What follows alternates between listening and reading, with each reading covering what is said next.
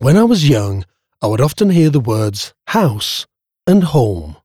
If I'm honest, at the time I thought they were the same thing. The end of the day was called home time. But then my friends would sometimes say, "George, let's go to your house after school." Did I live in a house or a home? It wasn't until I was 12 years old, when my granddad bought me a book about architecture, that I discovered the difference. A house describes the physical structure of a building someone lives in. A house becomes a home when you move in, and it becomes a special place to you. Growing up, my bedroom was my world.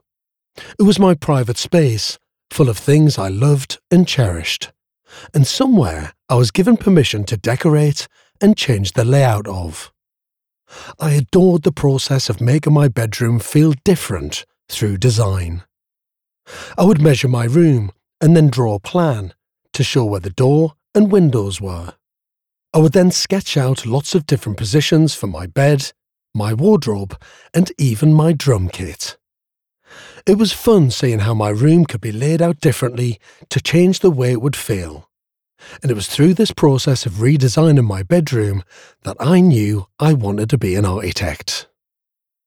An architect is a person who is trained to design buildings, and those buildings could be anything from a skyscraper or an airport to a museum or even a factory.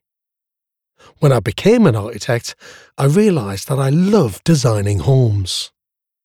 For me, a home is the most important piece of architecture, because whether it is big or small, new or an adaptation of an old home, even the smallest change can make a big impact.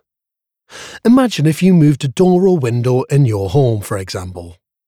How different would it make your home look and feel? I hope that while you're listening to this audiobook, that you might be inspired. If you're lucky enough to have your own bedroom, then you can imagine ways of transforming it, or perhaps think about how you might change your home or someone else's. Perhaps you could even imagine what your dream home of the future could look like. What materials would you use? What shape would it be? Together, we're going to look at the homes around us and begin to understand the stories behind them.